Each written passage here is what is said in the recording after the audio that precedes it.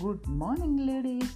Greetings in the name of the coming Lord Jesus Christ. Welcome all to Ruhama, my podcast, a Christian program to empower women and children spiritually. So, today my subject is Lust conceived and gave birth to sin. So, for this, let us turn our Bible to the book of Joshua, chapter 7, verse 20. And Achan answered Joshua and said, Indeed, I have sinned against the Lord God of Israel, and thus have I done. When Israel got victory over the Jericho wall, they proceeded next towards Ai to capture it, but this time they failed to win over it, because some of them violated God's law. So God said the reason to Israel that they had sinned, and they have also transgressed his covenant which he commanded them. For they have even taken of the accursed thing, and have also stolen and dissembled also, and they have put it even among their stuff.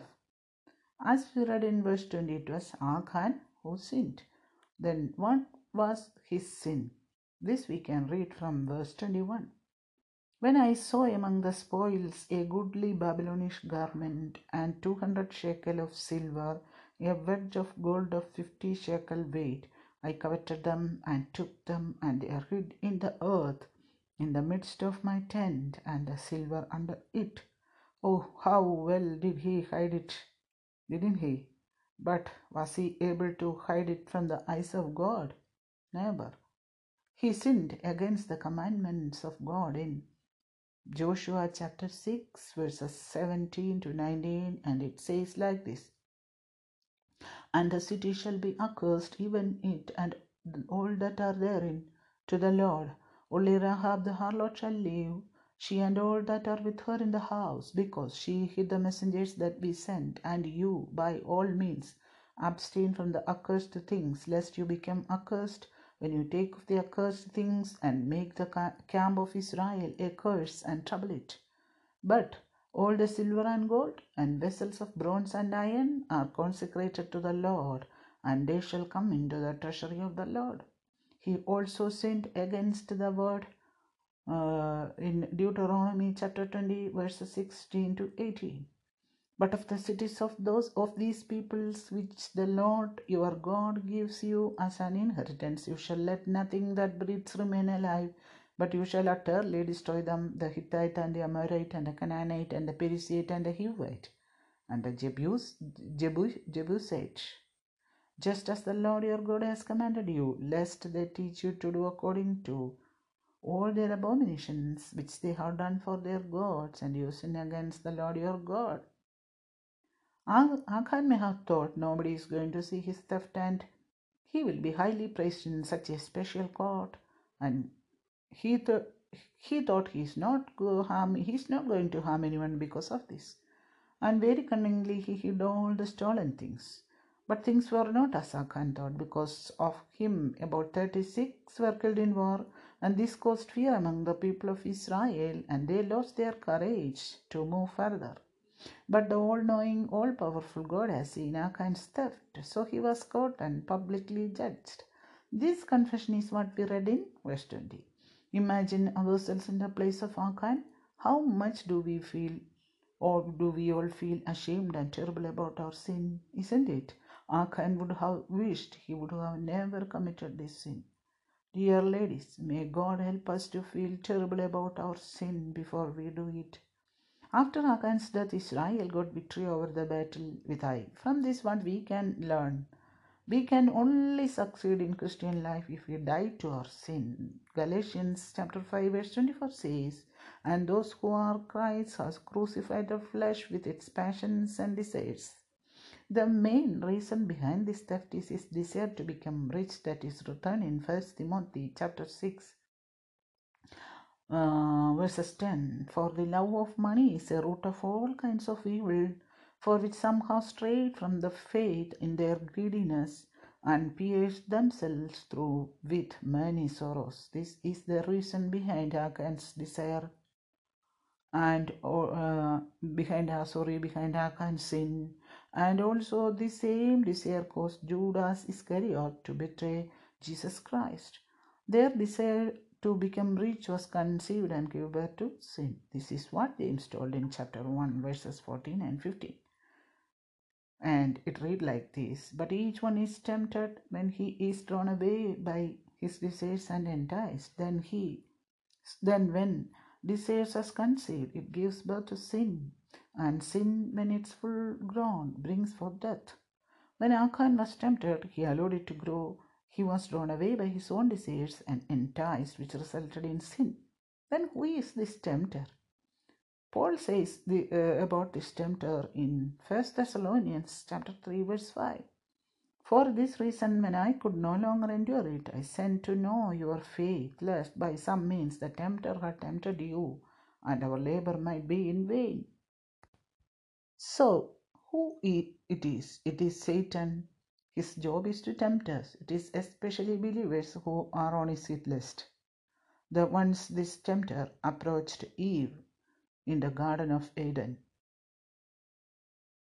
In Genesis chapter 3 verses 1 to 5. We can read that portion. Now the serpent was more cunning than any beast of the field which the Lord God had made. And he said to the woman, Has God indeed said, You shall not eat of every tree of the garden? And the woman said to the serpent, We may eat the fruit of the trees of the garden, but of the fruit of the tree which is in the midst of the garden, God has said, You shall not eat it, nor shall you touch it, lest you die. Oh, she here added a little to the word of God, which he didn't said. Do not touch. That she added. What Proverbs chapter 30 verse 6 says, Do not add to his word, or he may rebuke you and expose you as a liar. Okay, this is not my subject since it is a serious mistake, just stated contextually, at all. Okay, let me continue with our reading. Verses 4. Then the serpent said to the woman, You will not surely die, for God knows that on the day you eat of it, your eyes will be opened and you will be like God, knowing good and evil. We can see here how the tempter approached Eve to tempt her against the word of God. He succeeded in his attempt when Eve disobeyed God's command, which is written in Genesis chapter 2, verses 16 and 17. And the Lord God commanded the man, saying, Of every tree of the garden you may freely eat, but of the tree of the knowledge of good and evil you shall not eat. For in the day that you eat of it, you shall surely die.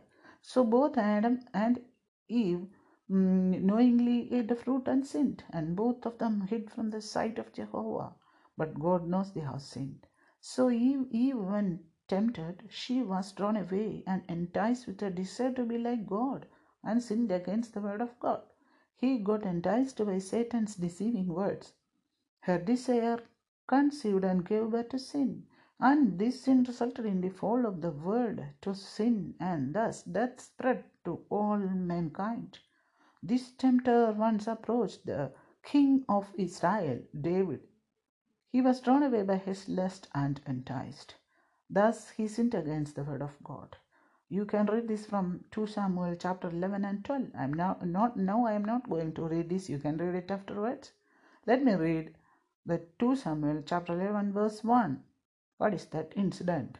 It happened in the spring of the year, at the time when kings go out to battle, that David sent Joab and his servants with him and all Israel. And they destroyed the people of Ammon and besieged Rabbah. But David remained at Jerusalem. Then it happened one evening that David arose from his bed and walked on the roof of the king's house. And from the roof he saw a woman bathing, and the woman was very beautiful to behold. So David sent and inquired about the woman, and someone said, Is this not Bathsheba, the daughter of Eliam, the wife of Uriah the Hittite?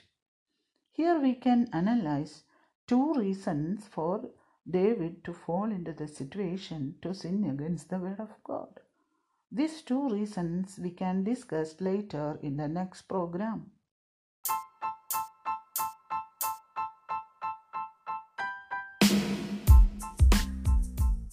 So, dear sisters, which are those two reasons? That you can hear in the next episode. Till then, Let us remember each other in prayer. Bye.